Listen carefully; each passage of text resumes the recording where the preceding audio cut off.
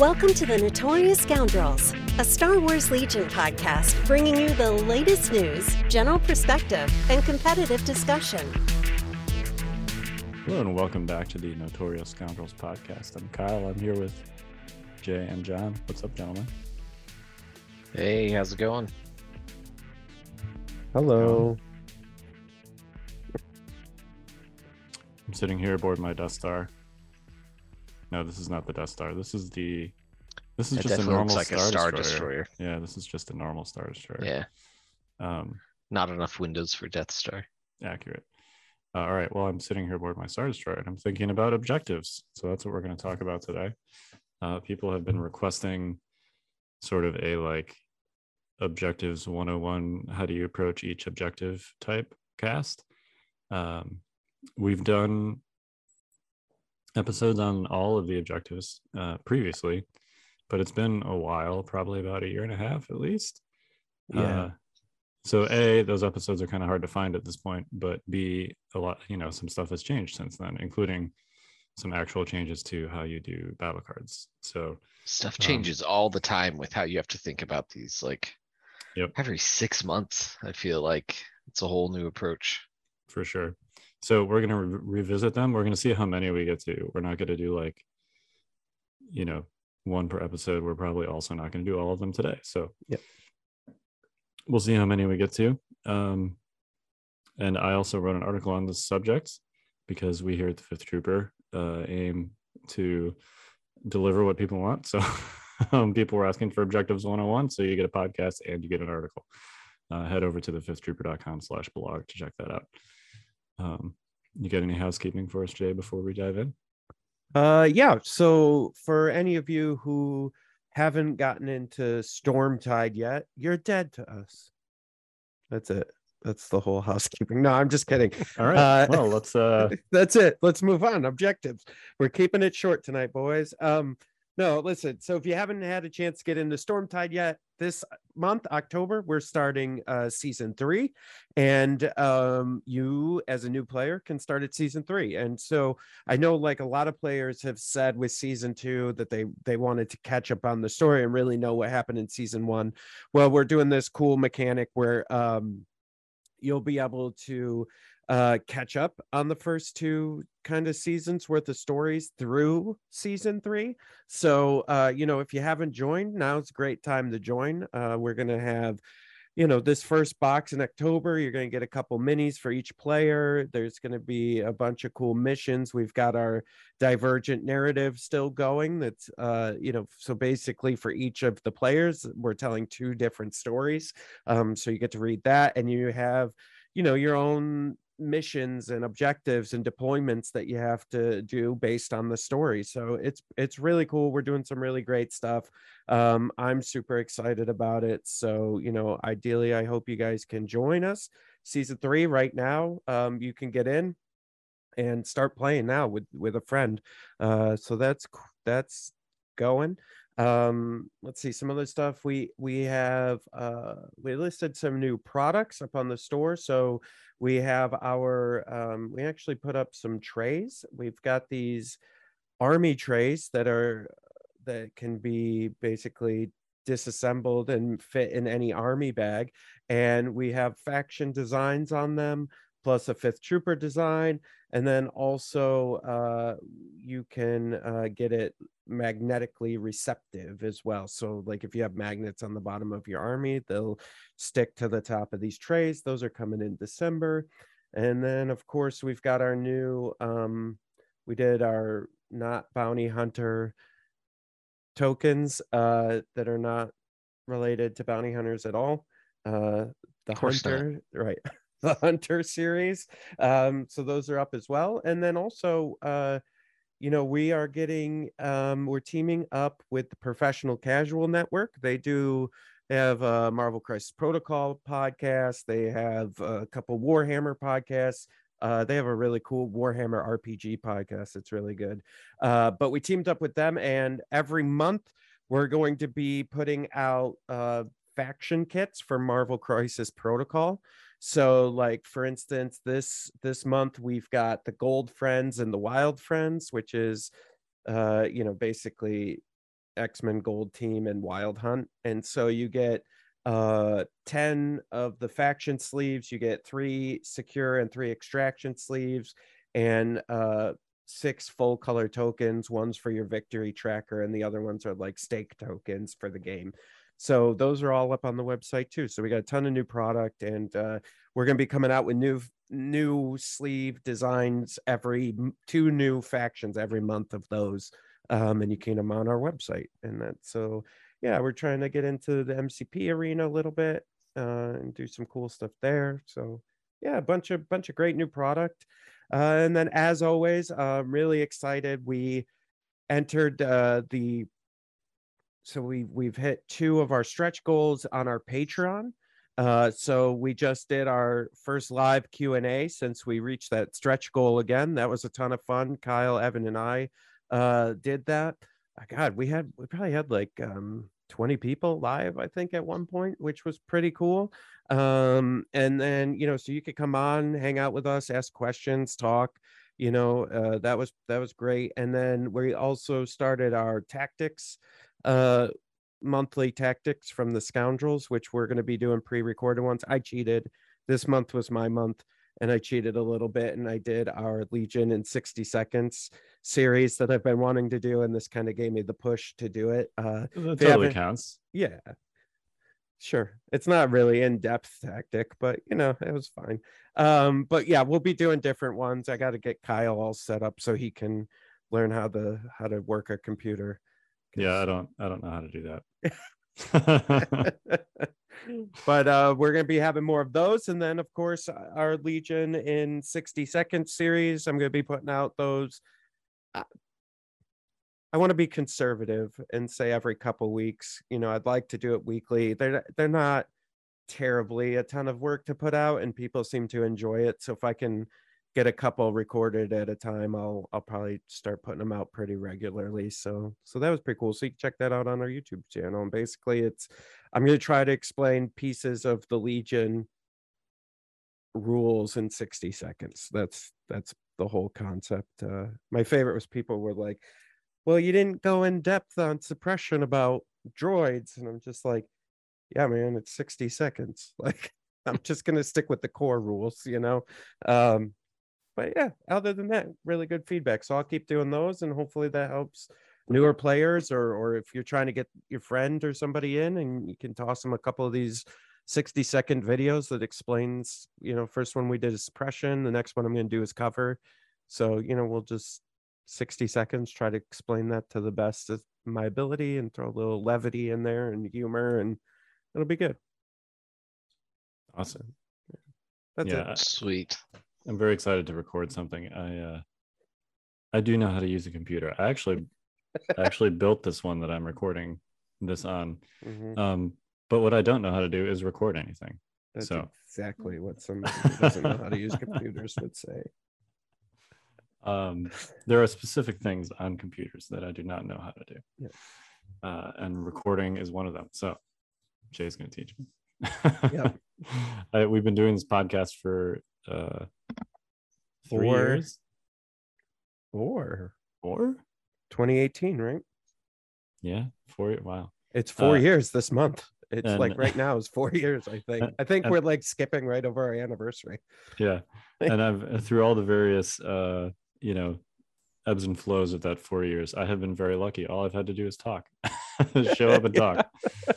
So 4 years into being a podcast host, I'm finally learning how to record something.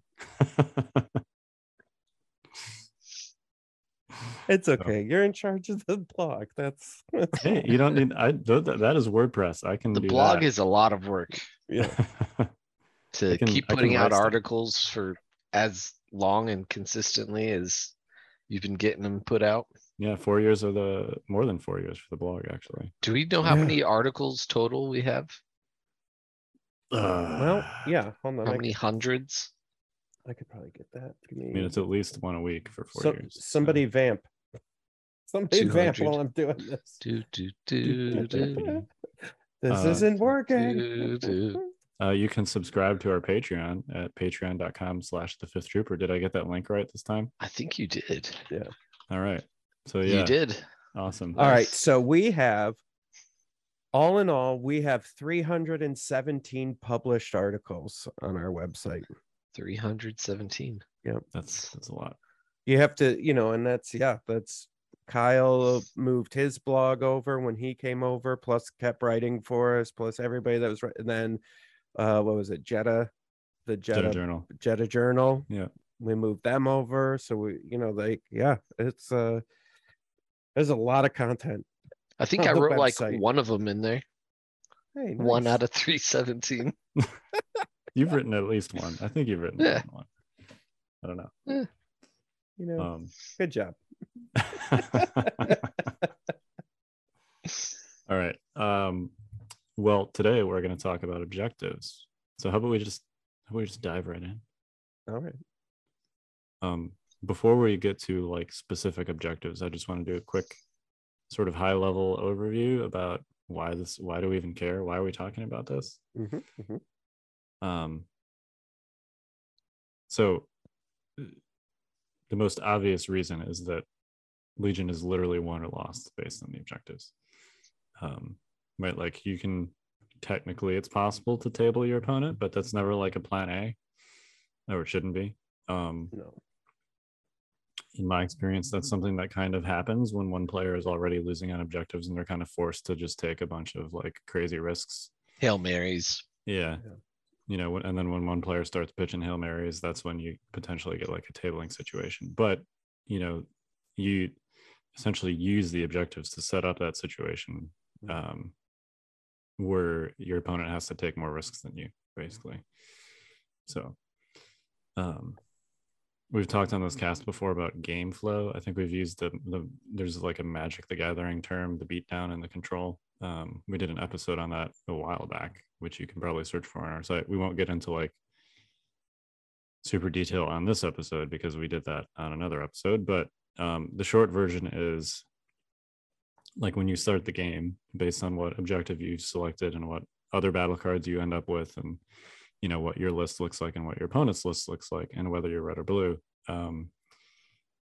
There's basically one player for whom like the status quo is more acceptable than the other. Generally, there are exceptions to this, or there's situations where it's not like obvious. But generally speaking, like if the game kind of proceeds as you expect it to and nothing crazy happens, one player is going to have a better chance to win than the other, based on all of those things we listed. And how you set up being in that driver's seat is objectives. So that's why this whole thing is important. You guys have anything else on that topic? Nope. It's funny because you said that, and I really think about that. Is you're right. I wonder if you could try that. Sorry, I don't mean to elongate this and make this longer. Yeah, no, but I've never actually, even playing double heavies, I've never set out to be like, I'm just going to table my opponent this game. Like that's never been even. It's so hard and it's so easy to deny. So I just hide a single model from LOS and then. I've sort of done it. It's hard to like do that and also just completely ignore the objectives because your opponent's units are going to be near their objectives, right? I have done that specifically with the list that I ran at SoCal, which was the double airspeeder, triple Wookiee list. There was more than one game with that list where I was just like, my opponent's army is here.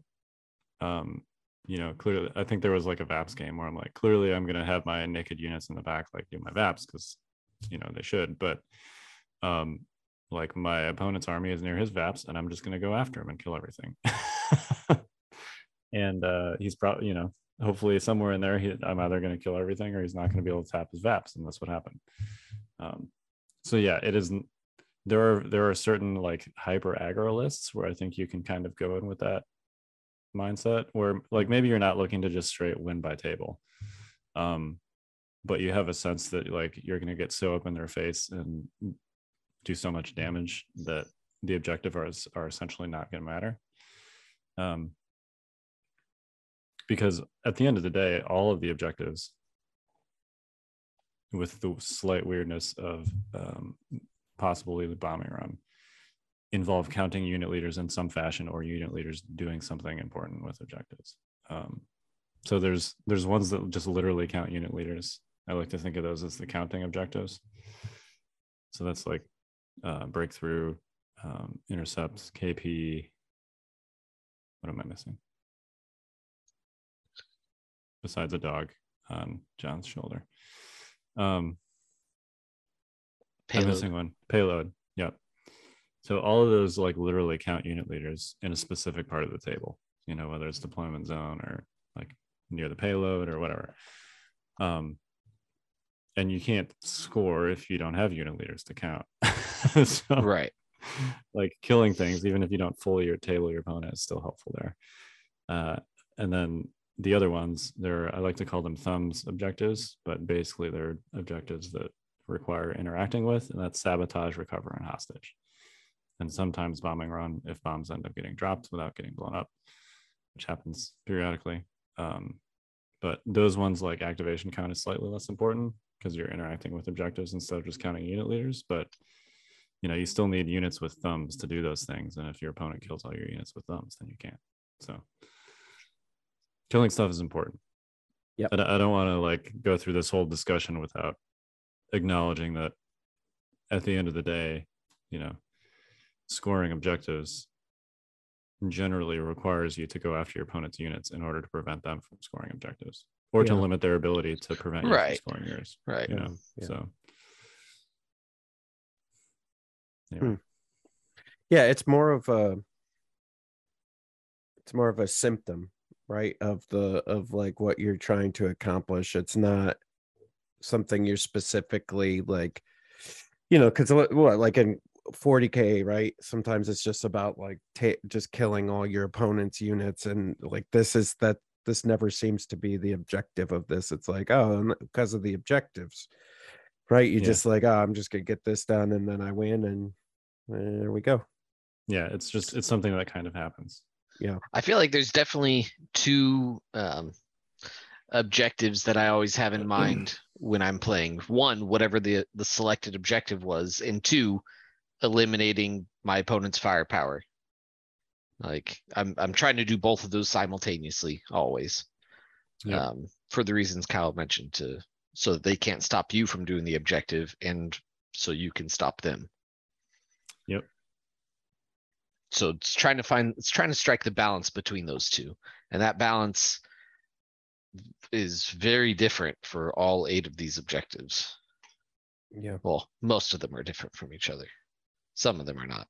Some of them are kind of similar, but even the ones that are like, I would say breakthrough and bombing run are kind of similar, but even those have important nuances to them that are very different from each other. Yeah. So, all right. So we're going to walk through these kind of in, people are always asking like, where are these objective cards? And this is a 101 segment. So we're going to walk through these basically grouped by where you can find them. So there's essentially 3 places for that. There's one of the core sets, either the Clone Wars core set or the Galactic Civil War core set / OG core set, and there's 4 objectives in there. We're gonna hit those today. We may or may not get to the vital assets objectives. There's 3 in there, and then there's 1 objective in the priority supplies expansion. Yeah, which is sabotage. And of course, priority supplies also comes with a bunch of plastic for other objectives. But you can also get the core set objectives plus sabotage in the essentials kit. That will not have the plastic from priority supplies, but it does have all 5 of those cards. So the essentials kit has all of basically the non-vital assets objectives in it. So as well as some really awesome range rollers. Have we talked about those range rollers on this cast? No, but they're much better. Oh my gosh. Like I wish I had one handy. I would have to go dig them out. Huge. They're huge. They're thick. Chunky. They're very chunky. What is that face for, Jay? I don't know. Just so weird. Maybe this for the After Dark episode, boys. It is an accurate adjective phrasing. Do we need to for phrasing? Yeah. range rulers. They have they are the same length, of course, otherwise that would be silly. That there were some pictures like circulating when this first came out of somebody took like it was basically like an optical illusion that made the Essentials Kit range rulers look longer. They are not longer. They're the same length as the original range rulers. Yeah. I remember Yeah. Kyle like, do you got any in stock? Take a look, measure them. It's like, okay, no, they're the same. Yeah, they're the same. All of my old ones snapped, so I ended up getting an Essentials Kit just for the range rulers anyway. And it does come with 6 in there, so that's all you will need. Yep. But they not only are they thicker, but the connection points are also like wider and shaped differently, so they don't break. Yeah. I want to say they don't break as easily because I'm sure there's a way to break them, but Yeah. I have yet to see someone break. They're one of like the built to Essentials Kit flex range without rulers. snapping. Yeah, and they stay straighter too when you hold them out. Yeah, I think it's just the process of how the plastic, like it feels like a different plastic too, and I think in the early days they were using that softer plastic that all the minis were made out of, and then this is more of a really like pressed plastic, so that's good. No, hey, want to talk about positives? These range rulers are super positive. For sure. Yeah, because there's nothing worse than painting all your range rulers like I did and then going to Nova and breaking 3 of them and then going, are you kidding me with this? Like, oh, that's so annoying. And I would sometimes have them break off, like when you're in the middle of a measurement, like I'd flick it out to do a measurement and then it would break and then it'd go like spinning across the table. I'd be like, Yep. I promise Jeez. I play this game a lot. I will say though, it's odd. I haven't played with the larger ones on the table yet, but they feel like they're going to take some getting used to as far as like putting them near your minis and stuff without like bumping things. Like the other ones just seemed, the smaller, they were just easier to like maneuver in and out of stuff. But I didn't have much trouble with that. I did notice that because the connection points are thicker, they stick together a little more. So like when you're pulling them apart, you got to be a little rougher with them, which is fine. The reason they're like that is because they don't break as easily. But you do have to like yank on them a little bit when you're pulling the segments apart. I'm sure that'll ease up as I use them more. But anyway, such a weird podcast. Yeah. I think someone we just need in this trio has their tool? mind in the gutter tonight, and it's not me and Kyle. All right, comment. You tell me if I'm wrong. Maybe I am. All right, let's try and recover here and get to the objectives. Do you see what I did there? Yeah. You're doing great. We're starting with recover the supplies. No, actually, I want to start with deployments real quick. Boo, boo this That's man. not an objective. No, but they relate to the objectives in ways that are very important. They are. I just super quick. All right. I always think of, I just want to group them. So I always think of deployments as either long edge to long edge, which means they go along the 6-foot edge of the table, battle lines being the classic example. Short edge to short edge, meaning they go along the short edges, or diagonal. So long edge to long edge is battle lines, danger close, disarray, hemmed in. Which one's danger close? I know that danger close is technically more than one table edge. Yeah. I personally consider it a long edge to long edge. Okay. Because, I agree. Most people deploy in those zones that are on the long edges. The short edge being only range 1 away from that short edge means you're extremely far away from the action, so they end up not getting like used hardly at all. There So are situations where that edge. happens. Particularly like VAPs sometimes. Sure. But other than that, that short edge does not get used as much. So I consider that a long edge to long edge deployment. Okay. Even though it's sort of a hybrid. Diagonals, which is long march, diagonals is major offensive and advanced positions, and then short edge to short edge is long march and roll out. So where'd you put disarray? I put disarray in long edge to long edge. Okay.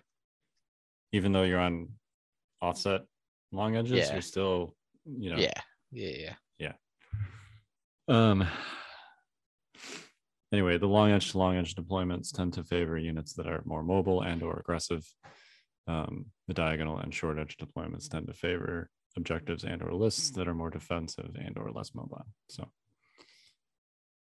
quick little 2-minute thing on deployments as we go through these. All right, now let's talk about objectives. Oh, now are you ready? Yeah. That was the primer for the objectives. Yeah, that's the primer. And then so how about let's do recover first, because otherwise we ruined that segue, Jack. Which I already did by talking about deployments for 3 minutes. This whole thing's ruined. Not even gonna put up this podcast. Might as well just start over. Start from the top. Yep. All right, let's start with recover. All right, so this is a 101 section. So recover is basically you get 5 boxes. You place 2, your opponent places 2, and then 1 goes in the middle. You interact with said boxes by using the claim action, which is an action that a unit with thumbs, a trooper unit that is not a creature trooper or an emplacement trooper, a small base trooper mini, basically. When we say thumbs, that's what we mean, small base trooper mini. Has to pick up said box. Whoever has the most boxes at the end of the game wins. Very simple, at least from a rules perspective. So why don't we first talk about like sort of what units and or lists are good at each objective and which ones are bad, and then we can hit like how you approach it. So what units are really good at recover? Units that can Jedi. Yeah. Honestly, Jedi are amazing because the middle box is the biggest swing of this, because there's an odd number. Right. Whoever can control the middle box in general is gonna win. In general, you can keep the 2 that you placed in safe positions away from the enemy, and it's a fight over the middle. So Jedi, because of force push and because they're melee and burst of speed now, like they have lots of tools to just stick with whoever grabs the box first and not let go of them. And then kill them. That's all true. They're pretty good at grabbing it themselves too, if they need to. Yeah. Especially Darth Maul. Yeah. Can we have like a separate category for Darth Maul because of how ridiculously good he is at recover? So what makes him so good at recover? 2 things. Both versions of Maul, Julia Mastery. Okay. Double move and pick up. Double move and grab, or grab and double move away. Yeah. And then with Shadow Collective Maul, he can get cunning, which allows him to basically guarantee a last first, which means that you go last with Maul to double move to the box, you grab it, and then you play a 1-pip with cunning to immediately go first with Maul. And one of his 1-pips gives him disengage. So if, somehow he ends up in melee, you can play that and also get away with the box via a double move. So Darth Maul is just really good at recovery. He also often, particularly the Shadow Collective version, has choke. And force choke can be used to, you pick a particular mini with force choke, which means you can pick a unit leader that is carrying a box and choke that unit leader, and then they drop the box if it's a single wound model. So force choke units with force choke are also good at recover for that reason. Although I will say it is generally uncommon, at least on recover, to like, I'd say this is much more of a thing with hostage, where it's much more common for single wound minis to actually have an objective. I would say at least with the middle box, it's pretty uncommon for like a random trooper unit with a bunch of single wound bottles to grab it. But yeah, you don't really send those smaller units because you just expect them to get lit up and die, because that's where everyone's firepower is pointed at. Exactly. Yeah, so Maul is very good because his triple action. What else? Yoda. Yoda's extremely good at making anyone go and pick it up. Yeah, with guidance. With guidance, even on his 1-pip double guidance to give someone a 4-action turn. um, it's it's gross, but it's very relevant. And I played a lot of Yoda Wookiees, and the Wookiees can double move to the box, and then Yoda tells them to pick it up and move back. And now Wookiees have the box. Yeah, that's pretty good. I find with one of the things with Force users that can sometimes your opponent doesn't see as much is they'll start loading up like the middle box to go after it, and they won't pay as much attention to one of the boxes they deem as safe. And you can get a Force user with like burst of speed and the right deployment. You could get them over to one of their boxes and really cause a problem in the backfield for them. It is definitely a non-0% of my games I've had those supposedly safe boxes not be so safe, either my own or my opponent's. It's a factor of the deployment zones and the terrain on that table. Very much. Something to very much keep in mind when you're deploying and choosing where to put those boxes. Yeah. And sometimes, like, if you have a list where you want to slug it out with your opponent and you're on a deployment like battle lines, sometimes you can kind of just decide that the fight is going to be about those safe boxes. I had a game like this with Palpatine way back at the 2019 Nova Open, where like the middle of the table was super open, and I'm like, all right, well, and my opponent had Luke, so he was going to be much better at actually getting in there. And I'm like, all right, well, I'm not going to be able to grab that box. Luke is probably not going to be able to grab that box without getting shot a lot. So I'm just going to pretend it's not there. And, you know, my opponent put his quote unquote safe box in a spot on battle lines, and I put my first safe box immediately opposite that box. And then he put his second box near his first box, and I put my second box right immediately opposite that box. And basically I'm like, all right, we're going to play on a 3x3. And Palpatine went in there and Jazz handed everything, and, you know, like nobody ever claimed that middle box. Man.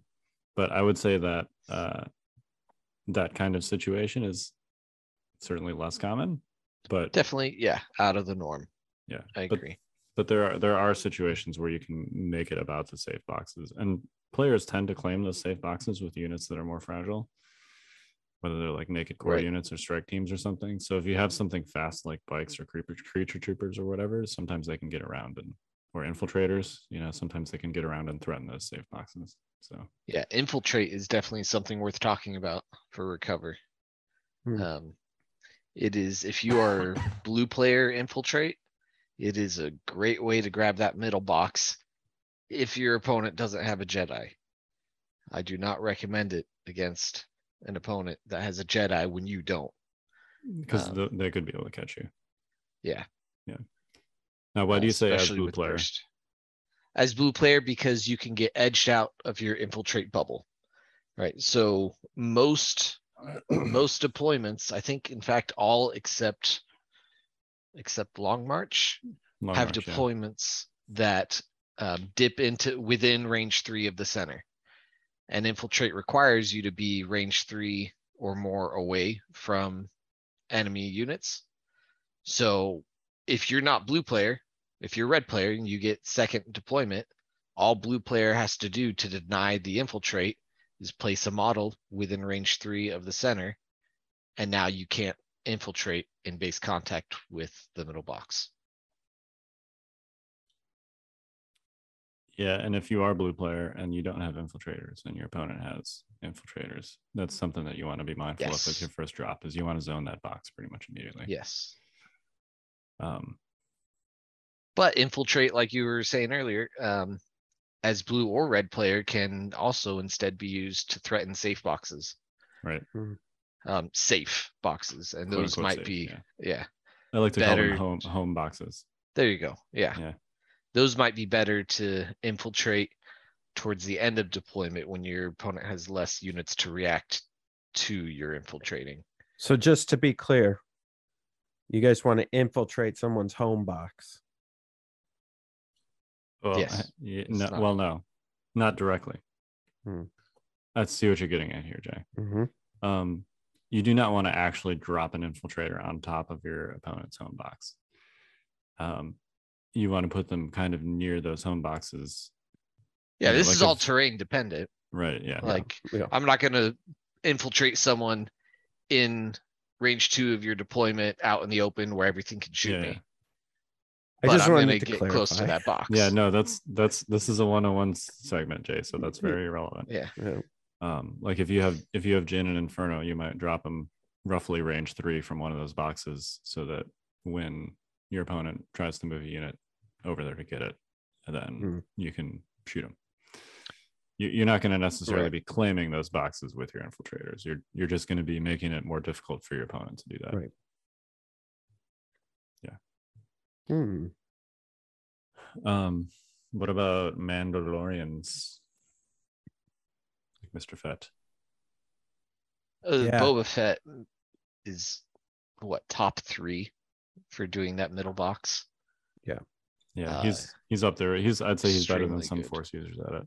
Yes, better than most Force users, I think. Here's a 101 for all of you at home. One of my favorite moves in this. You want the best of both worlds? You grab Vader, you put him with Boba, you do a new ways to motivate on him, and he can move, grab, move, get the box and get out of there. And if you have the right terrain, there's not a lot anybody can do about that. Yep. Yeah, and obviously Boba, besides being super fast, also has whipcord, which both lets him potentially freeze. Like if your opponent gets to it first, he can freeze a unit right there with the box for you to then shoot it. But if he gets to it first and someone tries to tie him up in melee to keep him there, he can just whipcord and get out of there. So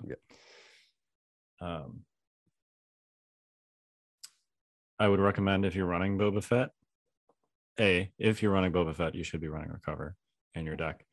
And B, you should be running Recon Intel on Boba Fett. And it's whipcord. And whipcord for sure. I don't know why you would ever take. Can we just talk about Still worth saying, because we've seen it. Right, we have seen it. Never take Boba Fett without whipcord.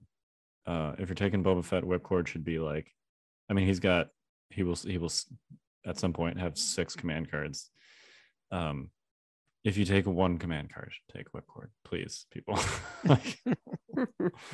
It's his best command card. Anyway, give him recon intel. It's generally good, but on Recover, it's especially good because on a lot of the deployments, you can actually put him before the game starts within a speed 3 move in the middle box with recon intel. So yes. You know what I really like on Boba too is what's it called? Environmental gear. And here's a little 101. Jump generally is only for one action, so one movement action. So then you've got the second movement, and a lot of people make the mistake of like early on when you first start playing, you're like, oh, I got jump, I'll be fine. But then you then put him in front of, let's say, a barricade or near a barricade where you need to get across it. Well, you don't have jump anymore, so now you're having your speed, you're going to have your speed. So what I like to do is put environmental gear, because then he just moves over that stuff too. So then it's like effectively having 2 versions of jump, as long as it's half your height or lower. Yeah, when you've got an 8-inch move, like there's a pretty high probability that your quickest path to where you want to go is going to go over difficult terrain. Yeah. So environmental gear, definitely valid. And he has 2 gear slots, right? Yeah. And So it's not expensive. Recon Intel, environmental gear, totally reasonable. Yep. Are there any units that are bad at Recover? Yes. Things that can't pick them up. Creature troopers. But they have uses. Both creature troopers are great at just flanking and murdering your opponent's home boxes. With Scout their troopers crazy movement. Are bad for the middle objective, good for your home objective. Yeah, you don't want to try and scout onto the middle objective. But 101, right? So let's say you're playing Civil War era and you've got snipers. A lot of what we do veteran players is we put our home boxes close enough to our snipers that they grab those and kind of secure those in the backfield. As long as you keep your backfield relatively safe, that's great. It's a great position to have.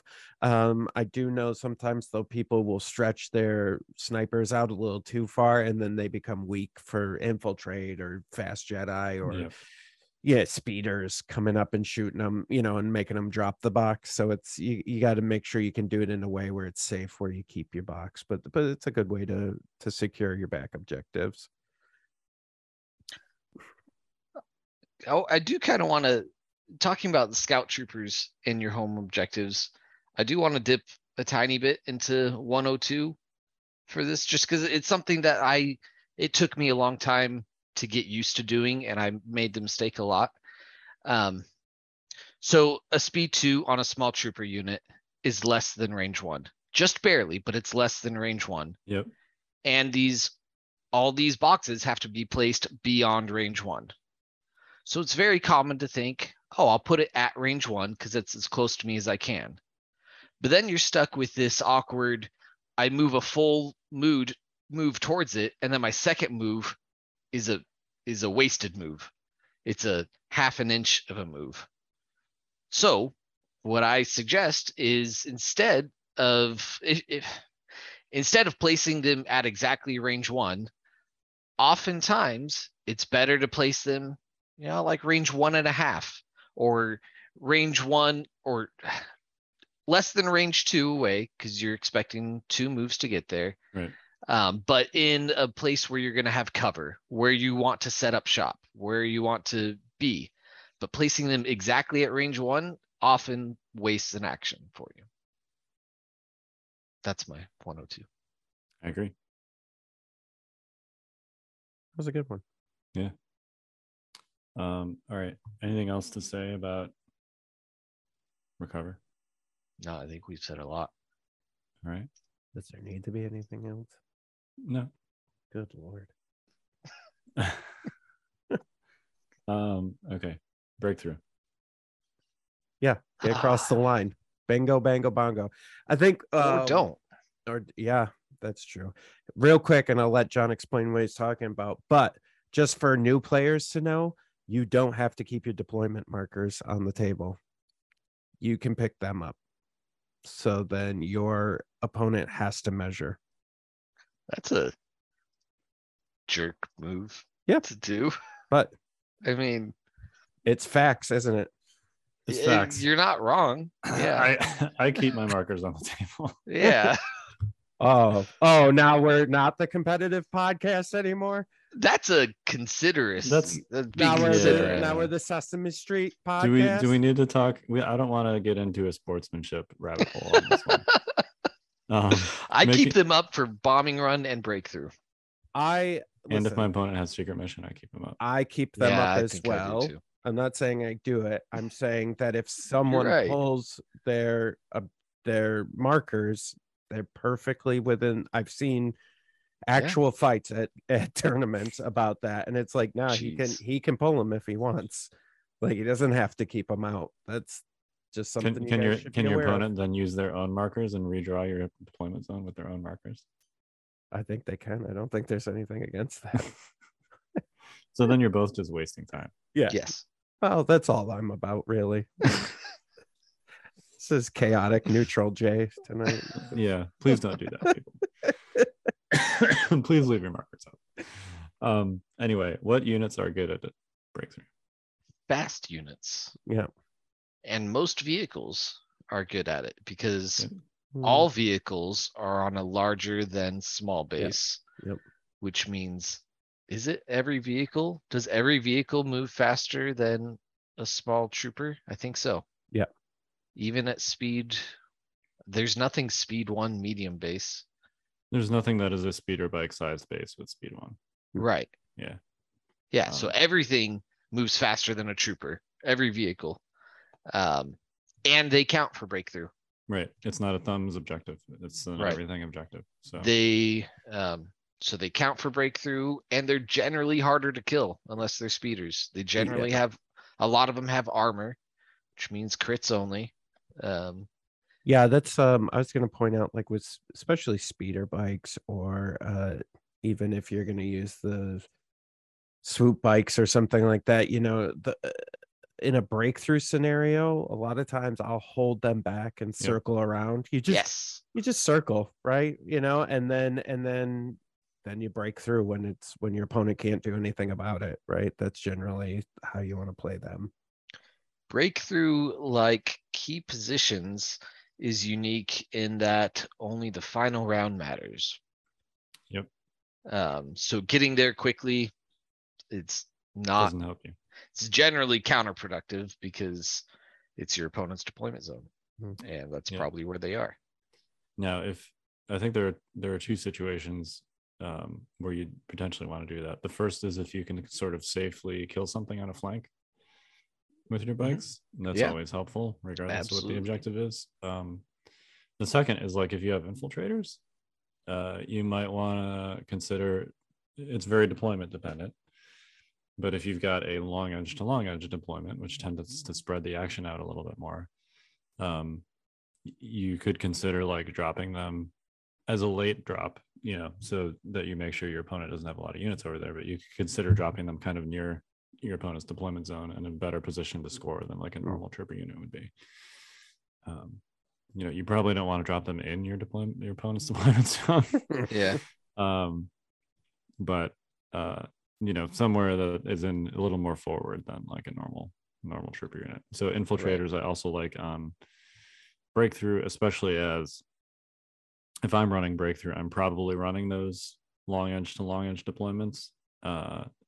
Just because if you're running breakthrough, that means you probably have units like speeders or vehicles or infiltrators, and that's going to make breakthrough easier for you and more awkward / complicated for somebody that doesn't have those units. So breakthrough, a lot like key positions, it's in my head, there's like a ticking timer, a countdown timer, or I don't know how to describe it, where you have to decide if you're going to go for breakthrough or not. Key positions, you don't get to decide, you have to go for it. But breakthrough you could win if no one scores, and just by killing your opponent's models more than he kills of yours, or she kills. But breakthrough, since it typically takes a lot of actions, a lot of movement actions to get there, you need to be consciously aware of how many actions is it going to take me to get across there with these units, and how many actions do I have left in the game. If we're in round 4, then I've got 6 actions left. Am I within 6 moves? And do I want to commit all 6 moves to get there? So in general, to keep your options open, move shooting is, so long as you like stay positive in the attrition game, move shooting towards your opponent's deployment zone is ideal. Well, and I'm glad you talked about the attrition game, because breakthrough is a straight counting objective. And you need to compare your activations to your opponents. And if your opponent has more activations than you, or you're red and they're blue and they have the same, then that's a situation where the status quo is going to be more acceptable to the person with more activations, simply because if nothing dies and both players successfully move all their units to the end zone, whoever has more activations on the table is going to win. And you see this a lot with breakthrough, where especially on deployments like disarray or battle lines, you get like a toilet bowl situation where the armies kind of move like 2 ships passing in the night, where like they both kind of move towards their opponent's zone, but like around each other. Maybe you take some pot shots in there somewhere. And whenever I see that, I'm like, one of these players has clearly failed to understand their role in this situation. Yes. Because like, if there's never a situation where if both players score all their units, you tie. That's not a thing that happens. clearly, if you can pick off a unit somewhere in that toilet bowl situation, that changes the calculus. But like, for the 101, in the only scenario that people might think is a tie, like if you're 10x to 10x and you both score all 10, blue player wins. if nothing So dies.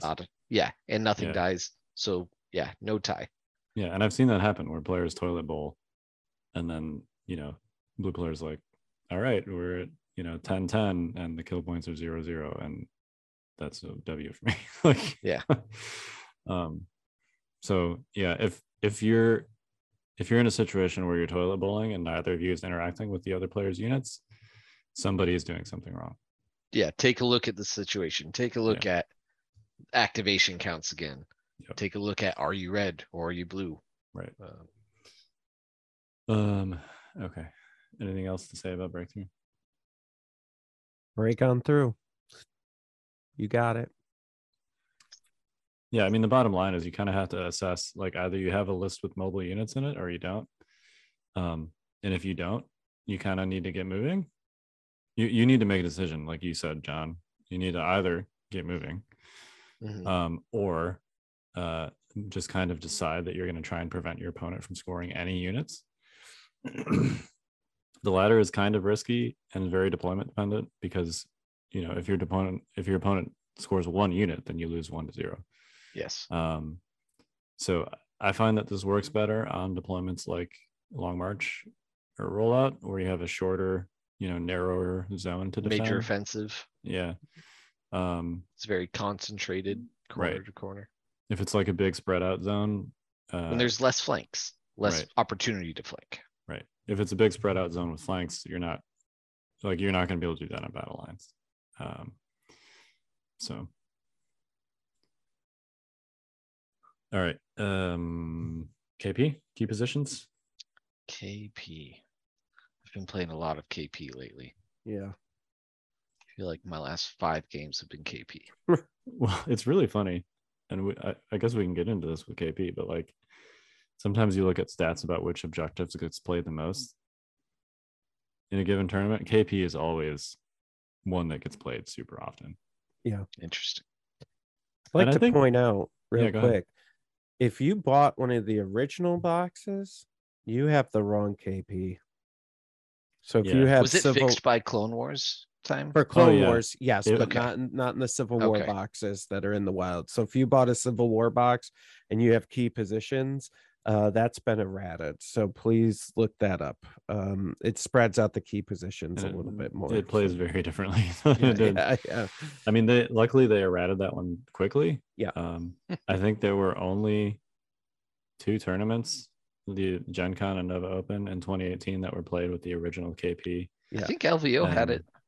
Really? Didn't LVO 2019 have it? I don't think so. I think LVO I judged for LVO 2019. Right. And I remember it was errated. That it was errated before then, because I remember thinking when I was setting up terrain about which ones were going to be the center KP. Yeah, and somebody, maybe Freeman, somebody handed out the printed errata That's cards. Right. That's right. So, yeah, I remember that. Yeah, so it was within like probably 3 months of the game releasing, or at least the tournaments getting started. Whoops. The errata card. Yeah, for the uninitiated. What was happening? Yeah, go ahead, John. Okay. Well, what was happening is blue player got to place the first and third key position. So they would place them both on their side. They would have 2 home objectives to red player's 1. And red player was forced to be aggressive or just lose. Yeah, it was real bad for red. So, and now it's a center. Yeah, now it is. Now each player places 1, and then the third objective is whatever the terrain piece is that's closest to the center. So yes. TOs, keep this in mind when you're building tables. I know I've seen tournaments where there's like a giant terrain piece in the center of the table or something like that. Please don't do that. Yeah. There's a lot of, there's a lot. It doesn't have to be like a perfectly centered terrain piece. Right. It's okay if it's skewed to one corner or another, because that's part of the battle of the table side decision. But yeah, if it's also like if it's 3 inches, 4 inches towards one deployment and there's nothing else contending with it, then that is a pretty hard skew, and I would avoid that. Yeah, it can And be a yeah, little off center. yeah, don't make it too huge so it's uninteractive. Yeah. Building tables is tough. It is. It is the most exhausting part of going to tournaments. I always get roped into it. Now, if Anyway. I remember correctly, there wasn't a range one either between them, right? Before I don't think so. There Yeah. wasn't. No. yeah. There's an obnoxious photo from Gen Con 2018 where somebody used two barricades that were right next to each other. And they were technically two separate terrain pieces. Yeah, Man. Yeah, it was not good. Anyway, they fixed it quickly. So this is what we have now, and I think it is one of the, if not the most, like, quote unquote neutral objective, in that every unit can score on KP. Yeah. The place you need to reach is, the most important place you need to reach is in the middle of the table. So there's not really anything that's like specifically bad at KP. There are a couple of units that are slightly better at it, specifically force users and vehicles. Big bases that take up space. Yep. Vehicles can block, which you need to be mindful of if your KP is something flat like a crater. I don't like KPs like that because, you like really big bases like the heavies. AAT. It's technically legal for them to fully overlap a KP. There's a forum ruling on this somewhere, but basically the key position token, which is an objective token, is just a marker for a terrain piece in KP. So you can overlap the KP token. Yeah, with it's units, the only including objective vehicles. token that can be overlapped. Right. Because it's not actually an objective in Right. KP. It's just a marker, basically. So yeah, keep that in mind if you're dealing with a center KP that's like small and flat. But force users are good at it because force users are good at controlling an area, and this is of course Pushing people off round pushing 6. people off. You're right there, Jay. Yeah. I Sorry. know it's late. We're we're talking about objectives 101. Ah. As So, I yeah. play loot games, often I'll, like, on key positions, very often I'll save one of Luke's 1-pips, Serve Your Master Well or Son of Skywalker, for round 6. Yep. And he can swing it by like 3 by either Son of Skywalker killing something, getting into base himself, and pushing someone off. Or Serve Your Master Well telling someone to walk away and pushing someone off and getting there himself. Yeah, there's a couple force users And that killing can pull them. some silly combos like that. Dooku. I like either his 1-pip or his 3-pip let you do this with multiple units, but you can force push one. Sometimes you can just straight up kill one with a lightsaber swing. If you play his 1-pip, you also get a ranged attack, which you can use to scatter the non-unit leader minis off the KP, and then you choke the unit leader. So that's 3 for Dooku. My favorite one is a Now You Will Die. Yeah. If I'm playing Palpatine and Now You Will Die, it's like a turn 5 or 6 play, but you just like freeze 4 to 5 units in place because it hands out immobilized tokens. Yep. Yeah, I mean, it's like, all right. Yoda too, right? Like he can double force push. Yep. So Yep. he could potentially kill something and then force push 2 other units off of the KP. He has to spend an action to recover to do it. Oh, that's right. Because he doesn't just auto get it back, but he can do it twice on his 1-pip. Yeah, Right. That's right. Very relevant. Yeah, so force users are super good at this. I do the same thing with Vader. I usually save one of his 1-pips for that. Vader's Might and Implacable are both graded the final round for KP. So but yeah, nothing is like, everything is potentially a scoring unit in KP. Even weak units like sniper strike teams, like somebody's got to score your home objective. So The weaker units that aren't going to survive the scrum, right, generally, 1 or 2 of them stay in the back. And this is, like, I kind of mentioned it when we were talking about breakthrough. This is another one where come turn 4 and 5, you need to be very extremely aware of how many units you can get to the middle and how many moves they have to do to get there, and how many your opponent can get to the middle. Because often it's like around 6, everyone's moving.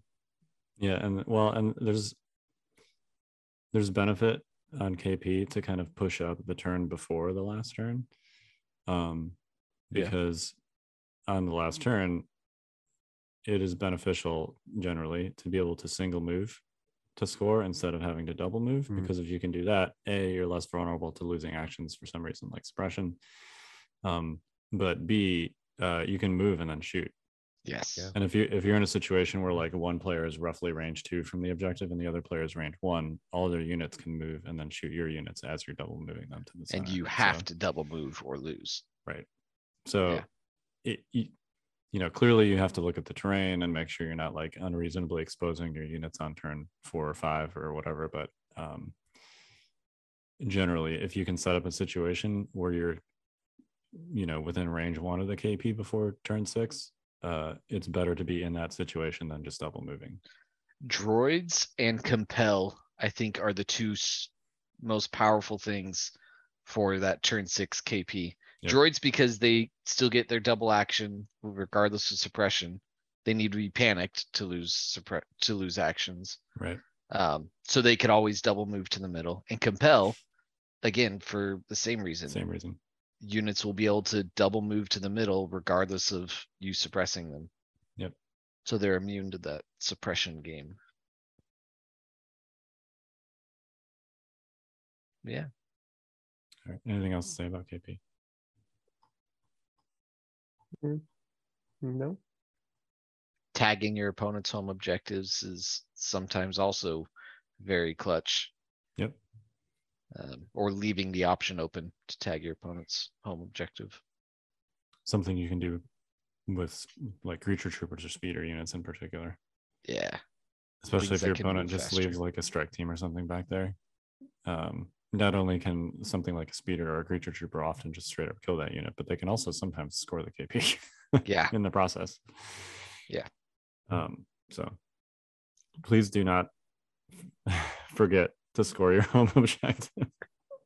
That happens, in the panic of that end, right? Like how many you get like hyper focused. Yeah, we've all done it. Oh, I'm gonna pull this guy off. I'm gonna run double move him up to the middle, and then you go, oh yeah, you're supposed to score mine. Yeah. Whoops. I think I did that at Gen Con. I was waiting too long to score mine, and then I moved a strike team. And I had to clamber down with the strike team, a 2-model unit, and they, on their clamber, both rolled blocks, and they died on their way to my home objective from clambering. And it was great. So great. Much fun. Oh, the clamber check. All right. Well, let's hit the last one in the core set, and that is intercept the transmissions. Yeah, this one is a good one. I've played this one I think I played it twice at Nova, and then I seem to play it seems to always come up. But basically, this one scores round 2, round 4, and then the end of the game. And that one always trips people up because the end of the game doesn't mean round 6. It means when the game is over. So, that's always tricky. One of my hints, and I think these guys would agree, is that a lot of times it's beneficial for you not to try to score round 2, to hold, let your opponent try to go after it, and then punish them for trying to take it for round 2. That's usually a really good move. Or inversely, like, John and I played that game at Nova, and he was able to score it behind line of sight blocking, and so that's a pain in the butt as well. But yeah, just keep thinking about that. John's very smart when he was picking his board edge, he was doing a lot of measuring, and he saw that if we picked a middle objective, that he was going to be able to score it from behind this huge line of sight blocking. That has won me several games, honestly. Finding where your center point is and measuring range 1 from it is only relevant for intercept. But if it happens, then that table edge is very important. Well, I would argue it's relevant for other ones too, because if there's a blocker within range 1 of the center, that could be relevant for things like recover. If you can jump over it and grab the box, KP, same situation where it's you can kind of hide more safely while you wait. So yeah, that's always a good thing to do, is figure out where the center is before you pick a table side. I like that you brought up, Jay, kind of just conceding is not the right word, but maybe not like taking unreasonable risks on that turn 2 scoring. Yes. Because the last scoring round is worth 2 points per objective, and I would argue that philosophy can also apply to turn 4, because if both players score their home objectives and one player scores the middle on turns 4 and 2, and the other player scores the middle on turn 6, then you are tied. That is going to be 6-6. Which means is an extreme. It's very risky, because you have to absolutely capitalize or be able to capitalize attrition wise. I think it's less risky than you think in certain situations. I've been pretty comfortable doing that a lot on intercept. Because if your opponent it's very table dependent. I would say this applies more if the center of the table is like open. But if your opponent is like throwing units at the center on a relatively open table early in the game, like you shouldn't fret about trying to contest that center on 2 and probably also on 4. Like if you're, particularly if you have a list with a lot of firepower and you can just kind of punish those units for getting those early scoring, then that means 2 things. 1, you're probably going to end up on kill points because you're killing activations and your opponent is moving instead of attacking you. And 2, you're probably going to have more activations. Clearly you need to position yourself to do this on turn 6, but you're probably going to have more activations that can score the center on turn 6 because you're killing activations and your opponent isn't. So that's a long way of saying, like, don't be afraid to go for the tie and then just win on kill points if you find yourself in that situation. You have to, it's only worth 1 point on the first 2 rounds, so you have to really like assess how necessary it's going to be for you to score that. I've seen the center like not get scored at all on turns 2 and 4 sometimes in some games. That's wild. Where both players just kind of punt it. Like I said, that tends to happen more on open tables where you're just kind of like sacrificing a unit to score the middle, which is usually not a good idea. There are some weird situations where, depending on deployments, you might not have home objectives. Battle Lines is one of them. Disarray, potentially Danger Close, depending on how the terrain works out. Where like your opponent might have a better path to an objective that you would consider your home objective than you do. And if that's the case, then everything we just said is kind of out the window. Because there's 3 objectives that you're mutually vying for instead of 1, basically. So, or if you have like fast units like creature troopers that can rush your opponent's home objective and score it, that's a different story too. So, if you can like 3-0 your opponent on one of those turns 2 or 4, that's huge. Or even if you can 2-0 them, like if you can freeze an objective where it's just contested and then score the other 2 and go 2-0, there's a big difference between 2-0 and 2-1 on turns 2 and 4. Yeah. Yep.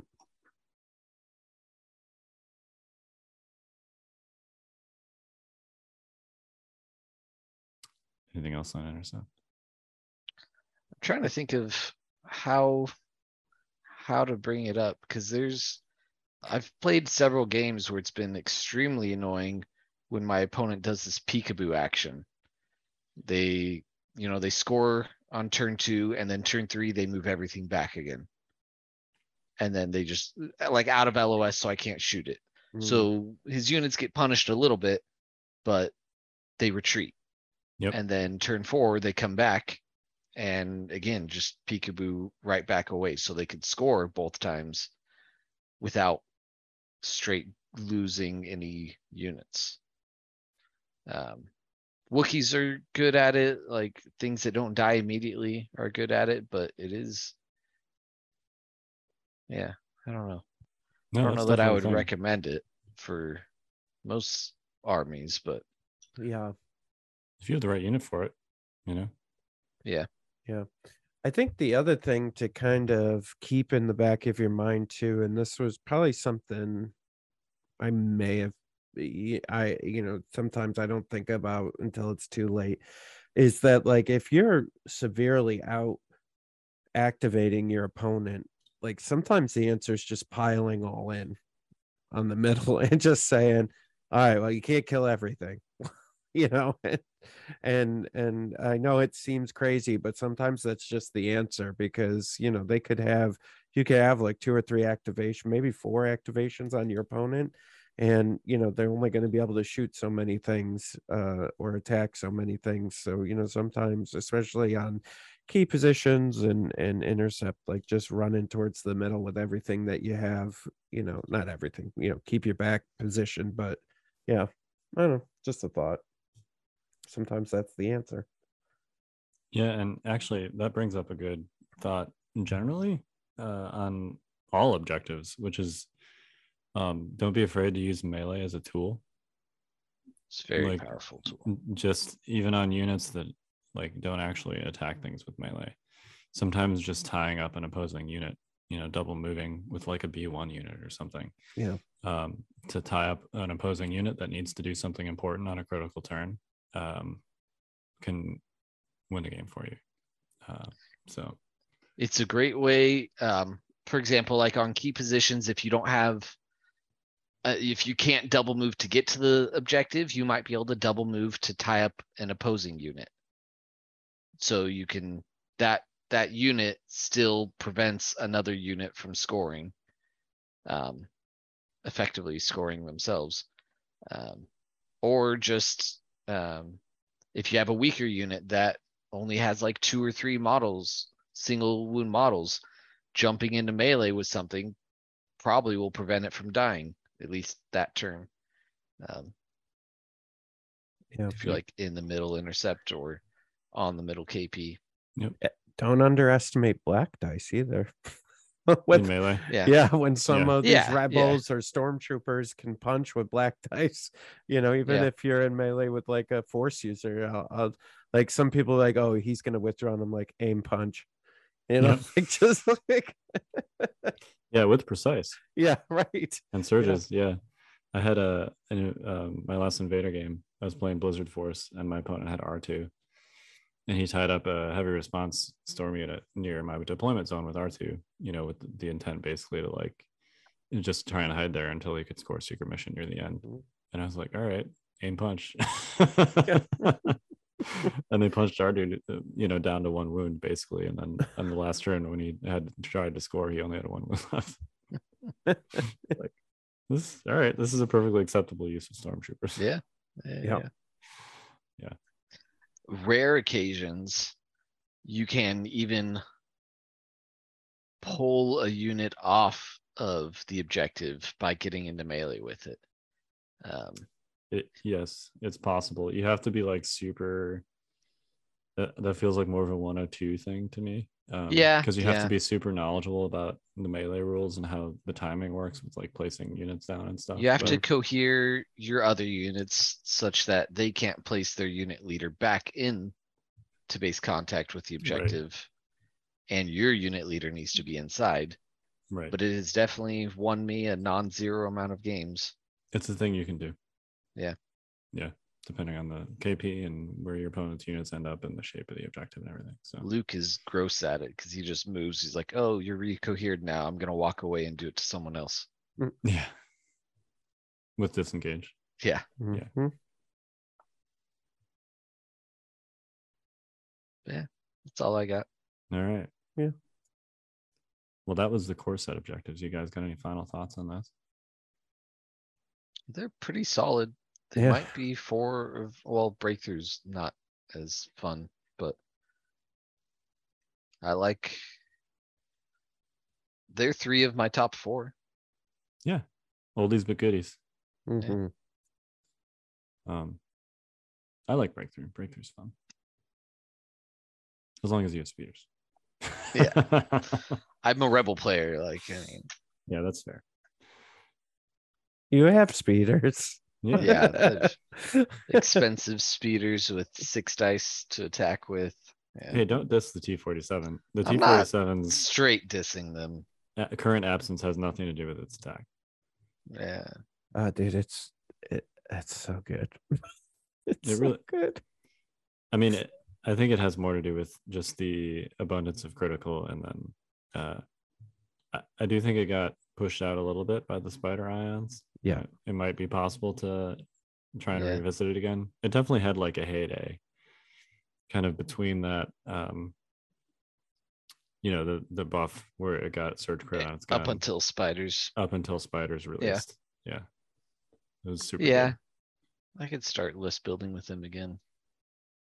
Something to think about. I don't think it would be great into like dodge spam. Clearly, you can run it with snipers and stuff anyway. But Well, and like, yeah, you could flank. Yeah. Against the dodge spam. But yeah, denying pikes and or rebel trooper captains. they still get cover. one dodge. They get one defensive trick, but not both. Right. So, Yeah. Dodgers, but no cover. Still helpful. Yeah. Yeah. Get that hot shot pilot out. Yeah. I think Excuse that me. thing's great. I don't see people running it when they run speeders. For me personally, at least on, I mean, TTS is a different matter, but on real tables, which tend to have less area terrain, I think it's generally pretty trivial to catch things out of cover with T-47s, both between their height and their speed. Yeah. That's just me. Yeah. It feels like I'd rather spend those points somewhere else, but Maybe. I know we've had this discussion before. yeah, we have. I could see the case for it. It's especially good into area terrain. Yeah. All right. Cool. Well, next week. Yeah. I was trying to think if we had a guest next week. We do not have a different guest next week. That's Nope. 2 weeks from now. Yep. We will talk about the other 4. So that would be the priority supplies, which is sabotage, the moisture evaporators, and then the 3 vital assets objectives, which I know people love. So that would be bombing run, hostage, and payload. I say that slightly tongue in cheek. I actually legitimately like the vital assets objectives. They're very skewish. Well, 2 of the 3. Yes, they are. I'm not sure that's necessarily It's not bad. a bad thing. No, it's not. I think It's not. we'll talk about this next Yeah. time, but yeah. There are some slight tweaks that you could make that would make them slightly less skewish, and they would still be super interesting and fun. But Keep going. We'll talk about this next week. All right. Well, hold on. Let me tell you. Let me tell you what I think about this. I can't resist, Jay. Yeah. I can't resist telling people what I think. It's all right. That's why That's why we have podcasts. I know. All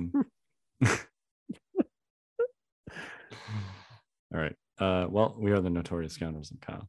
I'm Jay. I'm John Bushfax Bushman. Stay fresh, cheese bags.